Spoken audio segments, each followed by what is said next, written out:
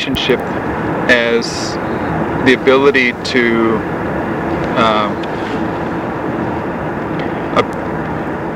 observe and appreciate the person's state of being as well as what they're doing. So that's the definition of relationship that we're working in, which is different and unique from a person just simply seeing what another person does and then making up a story about what that other person is like or what they're doing or why they're doing it. It's making up a story about it. Then what you've got is a complete psychology.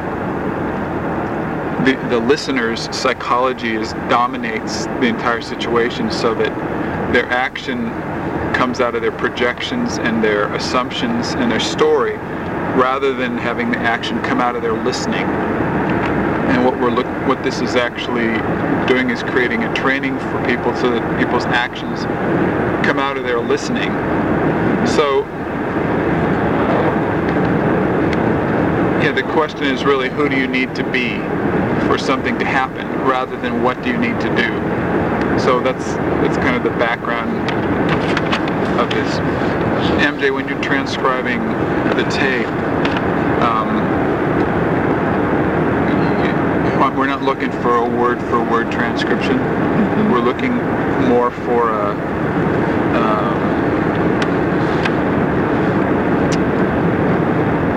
the intention or the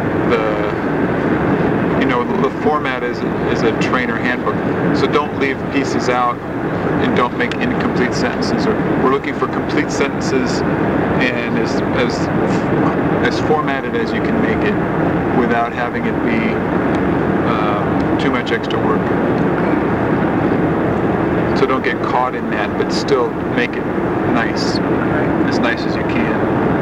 Because we'll say ums and uhs, and I'll make mistakes, and if I correct myself, then don't leave the original in there. Go back, get rid of the part, and put the new thing in. We're looking for clarity,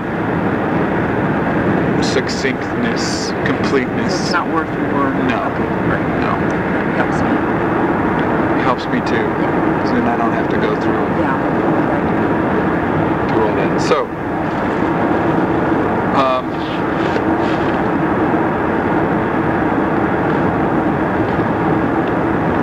So there's of course a short introduction about who Poorna is and who his team is. They're working with him, and the purpose of the 4-hour module, 5-hour module, and the intention behind it, what's going to happen. So there's an introduction about that, and then a little bit about how the module will work. And one of the ways that this module will work is so what I want, Judy, what I'd like you guys to do is ask questions, or even if I say something that I'm not complete in, or like if you have an idea about something that's, say it, okay? Because we're not going to sell the tape. You don't have to worry whether you're speaking high or low, it doesn't matter. It's just really the only one. So MJ, the thing is, when you're transcribing this tape, in the middle of the training, we don't want you to start laughing out loud. So part of your exercise here is to not laugh out loud when you transcribe the tape. You understand that? I do. Yeah, if you laugh out loud, it's wiped out. He'll know it. Well, the whole room, you're going to be in the room transcribing this tape with us. You'll be in the room typing at this. Oh, I will? Yes. Okay. The entire time that we're there. I see what you're saying, really. So if you start laughing out loud, everybody's going to come over. 60 people are going to come over and look over. Look over your shoulder. What did she say? It's more interesting what she's doing. Yeah. Okay. All right, so if you can start going. If you start doing that. You're going to stop what you're doing. I'll stop it. I'm going to come over and say, okay, what did she say? Well, where's the computer? Are they going to have one there for us? The computer's in my bag. So life used to be simple before there were computers. Did. Back in the life used to be simple. Life was simple. When I was driving up here, life is simple without cars too. If I didn't know how to drive, my life would be simple. Like that. So part of the, Kirsten, just if you remember from Camp 2, were you at Creation Day? Yeah. Okay.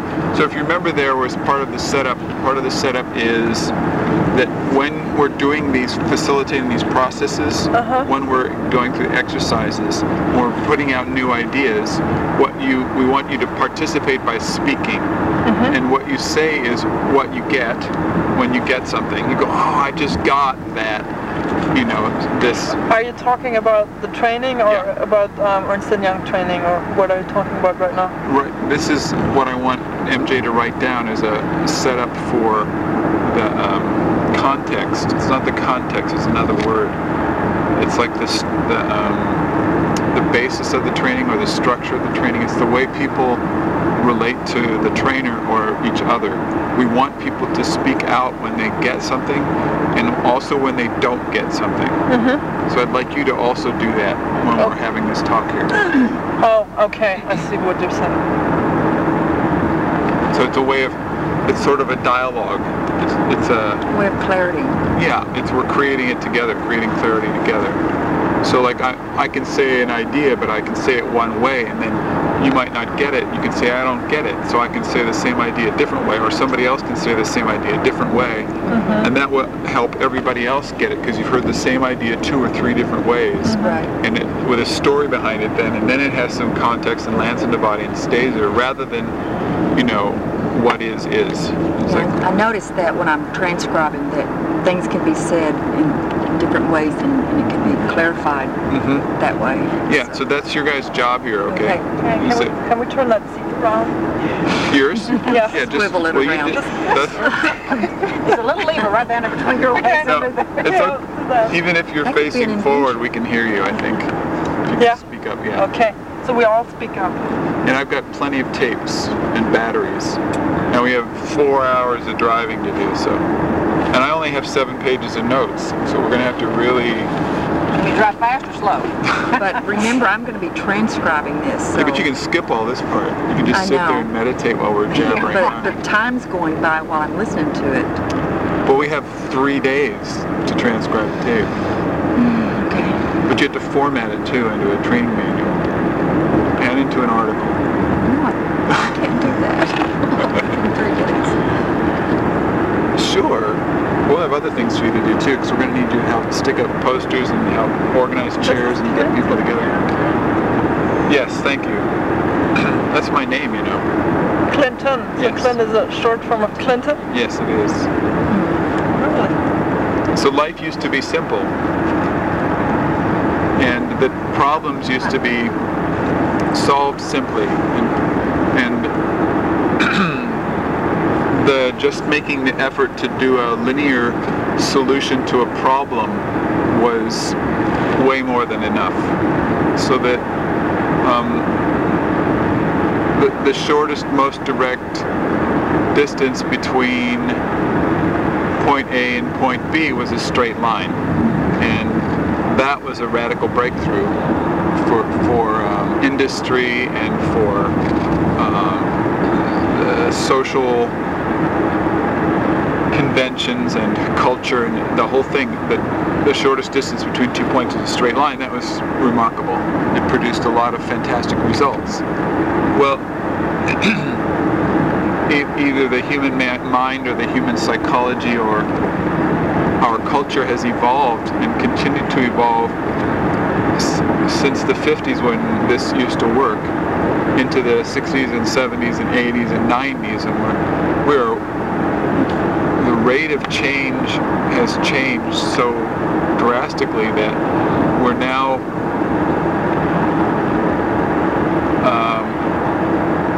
needing to develop and function in an entirely new manner, that approaches situations from a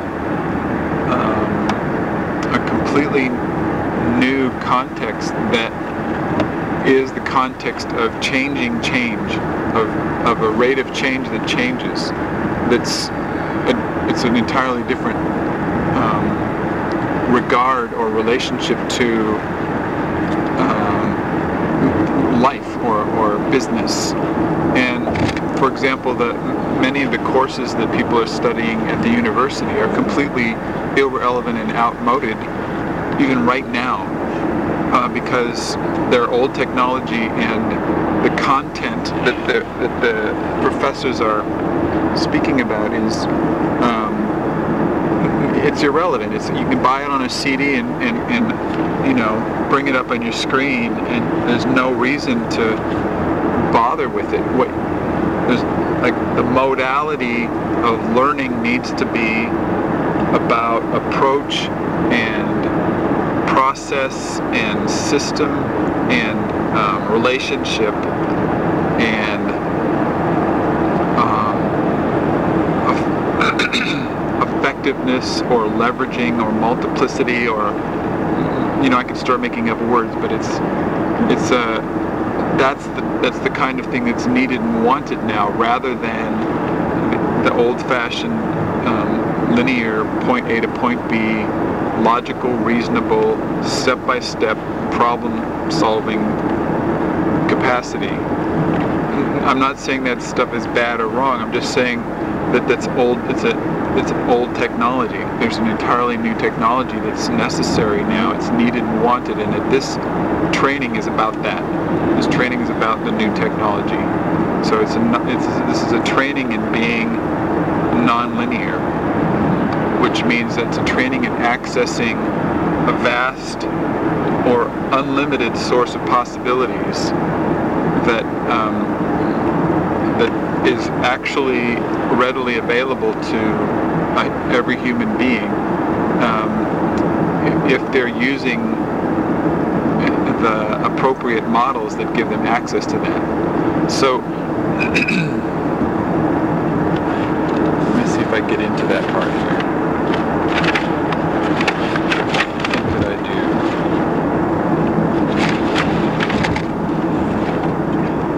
do? Yes. So we'll get to that later. Okay. So I drew a diagram up on one of the paper. The first paper is as you can see here on the left side of the paper, there's a point A, and on the right side of the paper is a point B. And the linear solution is the shortest distance between 2 points, is this straight line. And so the question is, well, everybody can see that this is the shortest distance between these 2 points, that's the straight line. So how could there be a shorter distance? How could you have a more effective and more efficient solution to this than going from point A to B? How could that be? It's an impossibility. You're faced with something that's illogical and unreasonable and impossible. And one thing, if you just sit here and think about it, if you go like this, you start at point A, and instead of going to the right towards point B, you go to the left off the paper.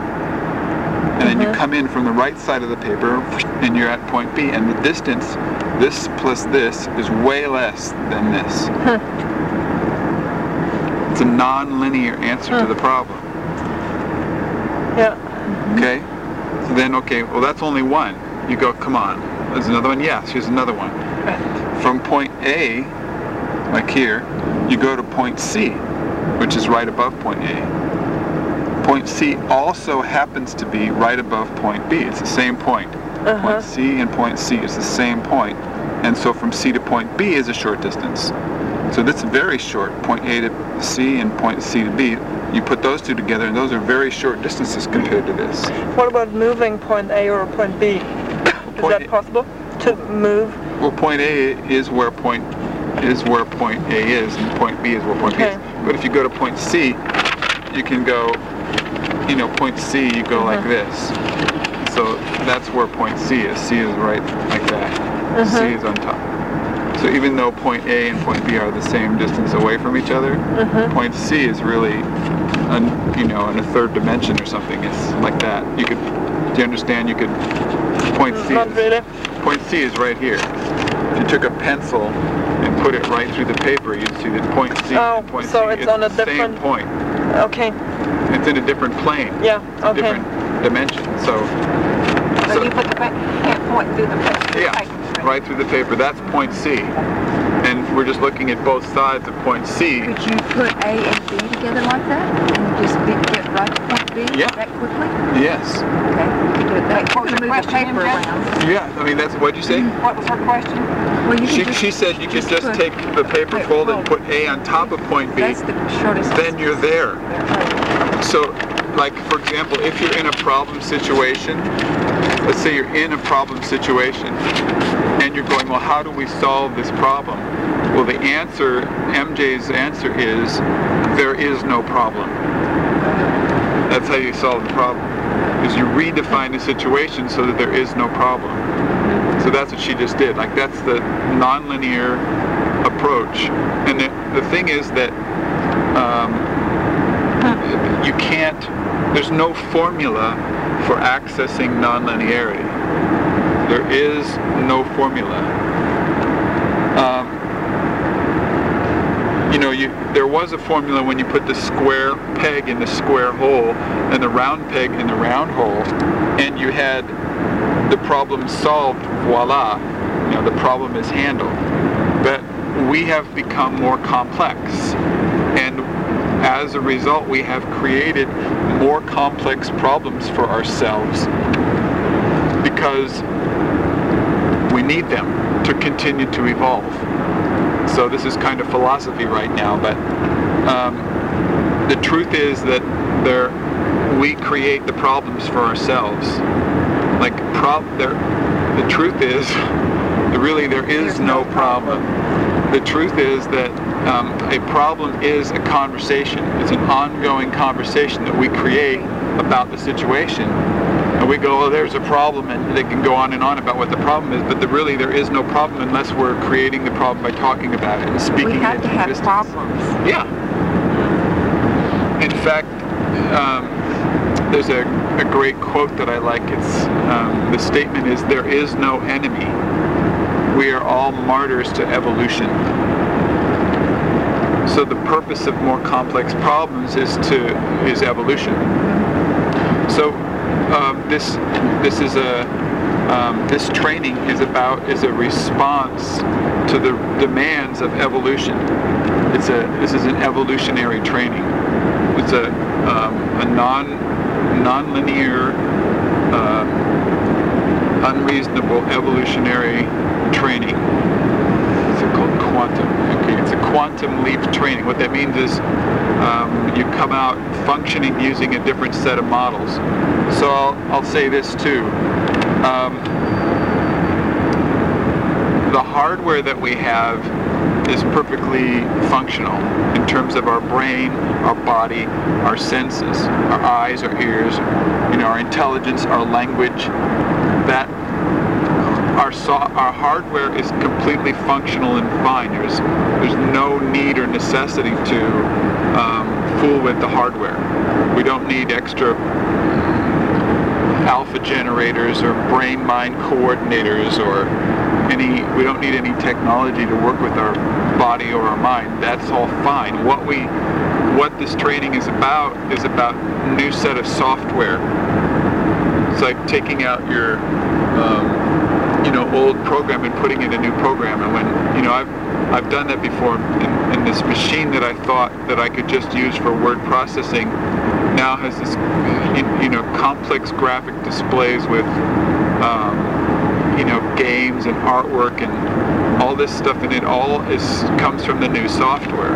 It adds multiple dimensions to my capacities and abilities simply by adding new software to the machine. So that's what we're doing here.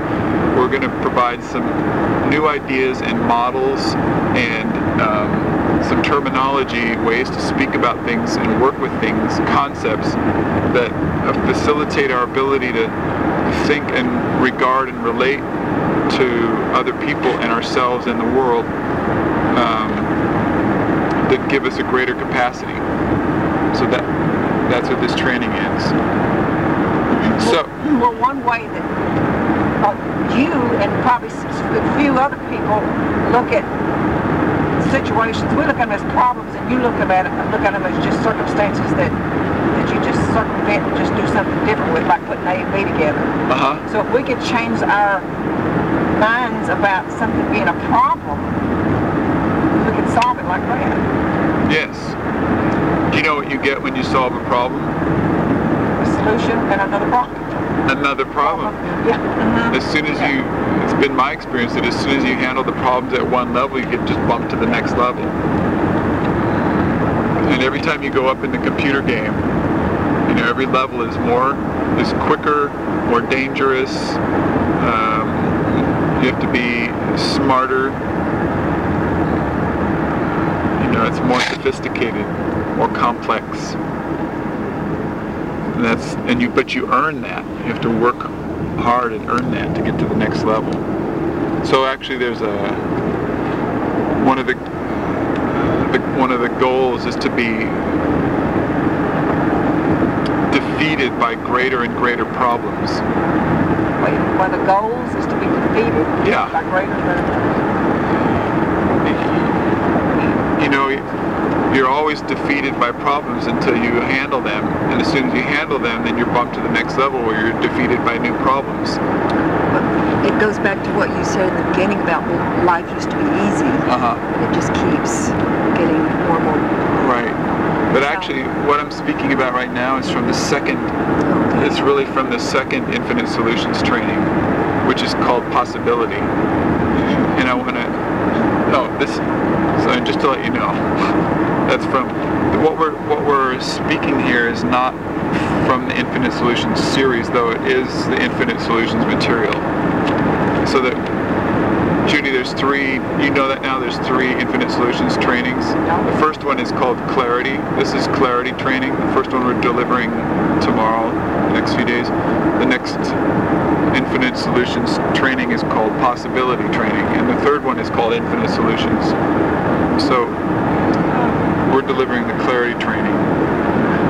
But what I was just speaking about, all the stuff about problems, comes from the Possibility training.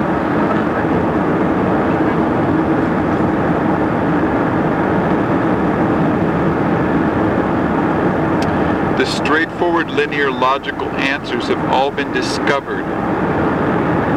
We have jumped to a new level of sophistication, and so have our problems. It's actually the other way around. Well, maybe not. No, it's not the other way around. So you don't have to put all that stuff in there. You can just sit there and listen to this. That's great. Complex problems require non-linear approaches. So there can be no formula for solving non-linear problems. We must develop a new capacity or new capacities, and the capacity that we need to develop is the capacity to create. Can you say that again? I didn't get that when whole we're part. Simply nonlinear problems. What are nonlinear problems? So a nonlinear problem is a problem that's too complex to be solved using linear, step-by-step, normal A, B, C, D approaches. So a nonlinear problem would be, in these days, it would be just simply making a profitable company in a market that is changing all the time and highly educated and using internet now, and there's a whole lot of competition, and the production technology, you know, people are now producing items that are they don't even have inventory anymore. People are not even keeping inventory anymore, which is just a radical.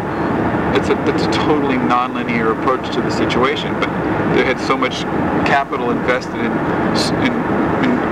you know, inventory, just storing inventory, and they don't. You know what I mean by inventory? Just stock in the warehouse. Just they don't do it anymore. They have made production capacities so quick now that when somebody sells something, it's not even made yet. So and sometimes it isn't even designed yet. It isn't even produced yet. So you sell something and then you build it. So it's like you sell something and then you build it and sell it. So there's a term for that. I don't remember the term right now. Do you know, Judy? No. Yeah, there's a term right now. It's just there's a lot of. I haven't heard of that. Yeah, if you read through a business magazine, cutting-edge business magazine, like I hadn't read one in a year or something, and I read one a month or so ago, and it blew my mind because they were speaking an entirely different language. There's completely new words, and they're perfectly understandable. They're perfectly clear, but it's an entirely new language that people are speaking with each other because of all the new evolution in business techniques, business ways of doing business. But isn't that the way that Walmart's made their fortune? Because they about 2 days worth of merchandise is all they hold in the store at one time. It's just shipped there constantly. Cuts out the warehouse, the middleman. And they re-merchandise every 30 days, something like that, to respond to market needs. Yeah. Which is, 5 years ago or whatever, 10 years ago, before Walmart existed, was just that didn't exist. People didn't do that. So that's the situation we're dealing with because they can't stop there. If you stop where you are for a year or two, you've lost. It's because everybody else is continuing to evolve. So it's a very interesting situation. But the skill that we need to learn to live in that environment is creating. The response isn't to understand or control or dominate. It used to be to control or dominate. Then it used to be to understand, and now it's then it became to learn. So you become a learning organization. That was the thing. Well, now that's even too slow because learning depends on an outside source. Depends on a authority figure who knows, somebody who knows, to give you the information on the way to do it, or the way it's supposed to be, or the way it needs to happen. And then you learn that from them, and then you're a learning organization. But the next phase, the evolutionary phase that's happening now, is creating. It's like who you need to be as a creating organism, or as a company. You need to be a creating system, or a creating thing. So when faced with a complex problem, the non-linear approach only comes when we are willing to step voluntarily into the abyss of I don't know, which is what you were talking about before, Kirsten, about really being willing to be I don't know. So there's a diagram that you draw at this point, and the diagram is a picture of a human head in silhouette sideways, so that what you see is the forehead and the nose and the lips and the chin, and then there's two vertical lines that separate the front part of the head from the back part of the head. So then you draw these two vertical lines, and then the back part of the head shows the back of the skull and the back of the neck. So you've got the silhouette outline of a human head with two vertical lines separating the front half from the back half. So in the back half of the head, in the inside of the skull area, you kind of draw a bumpy circle, and what's that to represent? The brain. And inside of the brain, you write internal conversation. And this is a kind of conversation that goes on inside of our heads about ourselves and about other people and about the situation. It's the voices are either our own voices or they're other people's voices, but we're having a conversation with ourselves, about everything. So that's called the internal conversation. And then, so you write that in there, and then you draw lines that go out of your mouth as if you were speaking, and two lines out of your eyes as if you were seeing a view. And what you're speaking and seeing and hearing, and so you're actually speaking it out and listening back in, is the external conversation. So it's conversations that you have with other people. Other people. Have the eyes? Yeah, from the eyes and from the mouth. You see. Okay. You're talking and you're hearing, and what you see is what you want to see. So what you see is what your external conversation. So there's two conversations going on. There's an external conversation and an internal conversation, and between the two, there is a gap. So the gap is this abyss of I don't know. So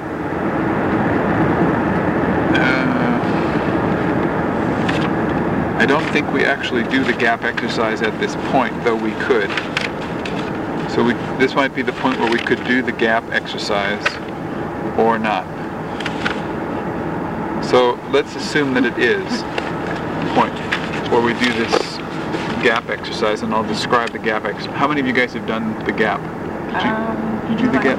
We did it at POP. I think I did it, yeah, in March last year, but I don't really remember exactly. I did. So you just divide up facing, put all the chairs, people just grab their chairs and line them up.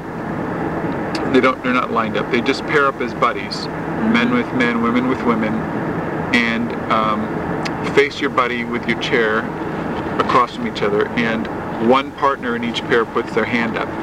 So they're the partner who's going to speak first, and the other partner's going to listen to them. Now the goal of the person who's speaking is to use every means possible with to get the other person to laugh, and that except for tickling. You can't touch the person, no touching. But you can do anything you want. You can move around, make faces, make sounds, words to make a person laugh. And the other person who's listening, what they try to do is to find the place where they don't laugh. And that place is the gap between the inner conversation and the outer conversation. Now, we've all had experiences of being in the gap. There are times when you've been, for example, playing tennis or skiing or being up to bat and hitting a home run, or painting, or walking, or maybe even playing ping pong or pool. It's usually some kind of dance, or dancing, or some kind of activity like that where you've been on, 100% on. And what happens is after you come out of that state of being on, things are perfect and things just flow and everything fits together and it happens. You notice it after you come back out of that state. You go, whoa, it was like things were really good right then. And you notice that the conversations weren't there. There wasn't an internal conversation. There wasn't an external conversation. What was happening was happening. And you were facilitating it, or you were actually making it happen, but it didn't have to do, it wasn't figured out, it wasn't premeditated. So have you guys had experiences of being in the gap, of that kind of thing that I'm talking about, being on? Yeah. Yeah? Yeah. Judy? Well, the only thing I could think of was when it was in the play. I don't remember. A play? The play that MJ did. Yeah, when you're on stage and you were doing the play and it was just on, you weren't, things were flowing. It's sometimes called the flow. Or, so, when... I have that in writing, actually. Writing? Writing. Yeah, real clear, just comes right through. Yeah, and you weren't there. When did you have it? When I'm teaching. Yeah, and you're serving Just people. right there, yeah. Yep. And people ask a question, you deliver. There's no space for you to be in there and worry about it. You're just at their service, making it happen. Yeah. Yeah, or I had that in the last training, when you were leading the training, holding the space. That was obvious. And just enrollment, when you're enrolling people, you have that. Yeah, when you're creating possibility for others, clarity and possibility, Okay. So what's in the gap? What do you mean, what's in it? What's in it? Nothing. Nothing. Great. And everything. What? And everything. Well, what's possible in the gap? Did you ask what is possible, or what is... What's in the gap? Can you say it again? Infinite possibilities. Yeah. What did you say, Kirsten? I just wanted to clear the question, but Yeah. So what's Say what's it possible? again. I said everything. So it's nothing and everything. Yeah. Nothing's in there and everything's possible. So that's what the gap is. But it's a terrifying experience. It's for our psychology to go to voluntarily step into I don't know, into nothingness. And at the same time, nothingness is not far away. I mean, do you remember the, I don't know if you saw the third Indiana Jones movie called The Last Crusade, when Indiana Jones' father, they're in this cave, and his father's lying on the cave floor, dying from a gunshot wound. And Indiana Jones has no choice but to solve the puzzles of getting through the traps and the labyrinth to the Holy Grail in order to bring the cup back filled with holy water to save his father's life. And at one point he's faced with a bottomless abyss with no visible way across. He can't jump to the other side. And there's nothing he can use to help him do that. He's got no time, and he's got to get from one side to the other, and the invitation or the instructions are to step out into the nothing. And he does. It's like that, stepping out into the nothing. Stepping into the nothingness is a non-linear action. It's completely unreasonable. There's no precedent. There is no way that action can be made comfortable. It is an uncomfortable act, and it is an act that's derived from, it comes from willpower. It comes from a decision, or it comes from, it has to be conscious. It's a conscious act. If you can't do that move unconsciously, or else it's like an accident, you know what I mean? It's like you can't step into nothingness unless it's on purpose. And then at that moment, the maximum risk. You know how big the risk is. It's a total risk, because we're so trained to dominate and control situations, or at least to understand situations, or at least to learn about situations. But to walk into the situation where we are completely out of control and totally responsible at the same time is not reasonable. But that's what the invitation is. So there's no formula for being, for functioning in the nothingness. There's no formula for that. There's no formula for creating. But it's the same situation as the metaphor of a glass of water. It's like if you've got old water in the glass, or if you've got old something in the glass, you can't, you've got to empty the glass first before something new can show up in the glass.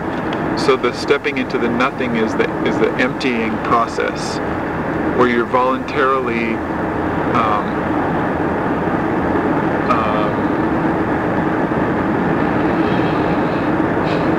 placing yourself in a situation where you vanish.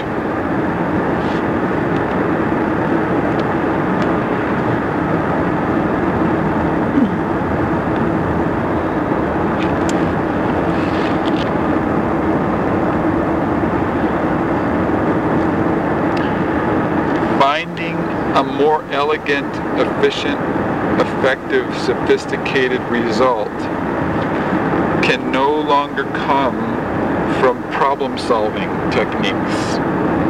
It must come from creating.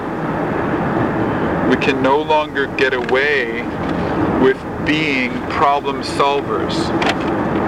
We must become creators. Not only that, but it is no longer sufficient for us to train and coach and mentor problem solving. We must be able to train and coach and mentor non-linear creation. So do you understand that? That's our job. How do you, if there's no formula, how do you teach someone how to do that? Great. That's what this training's about. Okay. So keep that question in your mind and keep asking it. Okay. Because that's... There's no formula, and I'm thinking maybe someday there will be a formula. Well, Is it? see, there is no formula, but there are some conditions which make it conducive or make it possible. So there's no formula, but you can create possibility for that. So we're talking about a shift in our capacities, which only results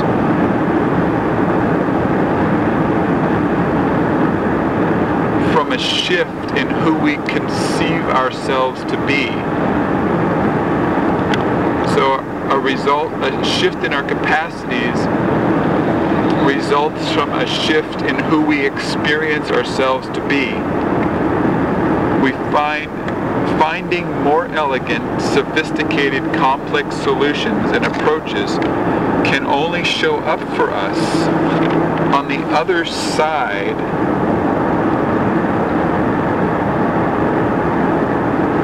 of a non-linear expansion process. So do you understand that? I'm wondering about the other side. So what is the other side? Is that the place of after you have shifted? Or? Yes. It's the other. So new results can only show up after we've shifted. Okay. So that's called the non-linear expansion process. Let me ask this question because it keeps coming up for me. Yeah. So if every time we solve a problem, we get a bigger problem. Yes. And every time we come to this place where we don't know, we have to step into the I don't know. Yes. And it's always uncomfortable and scary. We don't want to go there. Well, that's okay. It's always uncomfortable and scary. Okay. But it's uncomfortable and scary. So I don't see that ever changes because because if it gets bigger each time. I mean, you're just never going to get comfortable with. It's always going to be evolving into a bigger problem. That's correct. It's never going to get comfortable. Okay. Oh shit. But you know, so much of our psychology wants it to be comfortable. Yeah. Well, but also we're not comfortable anyway. You know, life is just not comfortable. Right. So why not be creating? Yeah, I think. Well, life can be very comfortable, but it's really your choice if you're doing that or not. Actually, life is not. You know, it's not comfortable. It's comfortable. It's painful. Life is painful, and you're going to die. Why not be creating and? I mean, for me now, it's uncomfortable when I'm not creating. Right. Okay, I've got another question. Okay, if you are creating, are you energized by the creating, or do you not feel that energy until you get on the other side of it and you go, wow, look what I just did? Well, what do you think? Well, my experience is that it's not, I don't really realize I'm creating until I go, oh wow, look what I just did. You'll like what we're going to get into next. Okay, good. But remember that question, okay? Okay. Because for many people, myself included, the process of creating is an experience that I experience is really the same experience as being in love. It's like it's a constant state of being in love. When I'm creating, it's like that. I can see. Even when you're up against something that you don't know what you're doing. But it's I always am up against something I don't know what I'm doing.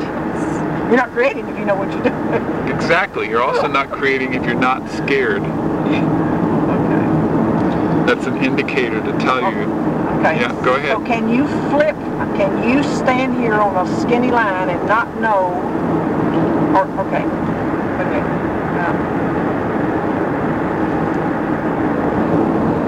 Okay, go ahead. Say it, Judy. Okay. I'm walking down this line, Yeah. and I'm not clear about whether I'm creating or not, so I can get in chaos, total chaos, and be so unsure of what I'm doing. Okay, and so that comes from having more confidence, or something you said a while ago. Something you said a while ago. I don't know if it was confidence, but it was something. Well, there's two things. One is one of the 18 standard psychological defenses is confusion. Okay. So if you're functioning in confusion, that's different from I don't know.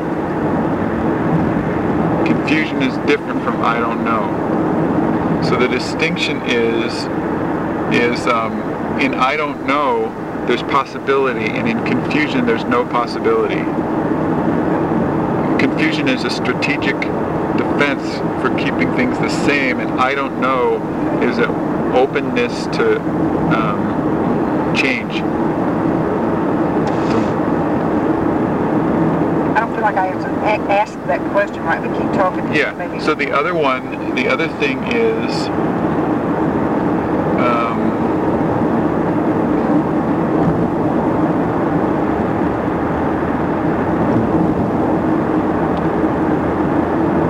so you said you get to the line. Go ahead. I haven't had the experience of creating and feeling like being in love. To me, it's always a huge challenge, and it comes from I want to be comfortable in doing something that I know what I'm doing. You want to say it again? I want to know what I'm doing so I can feel comfortable. Okay, yeah. That's our psychology is totally wants to do that. Exactly. Yeah, we want to be in control.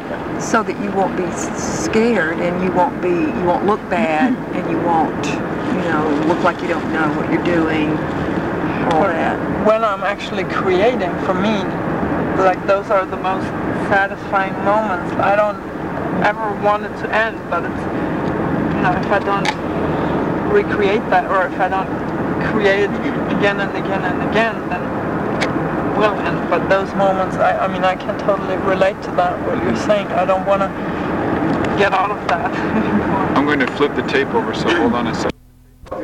And that's what the way to nano manage a situation is to use conversation technology.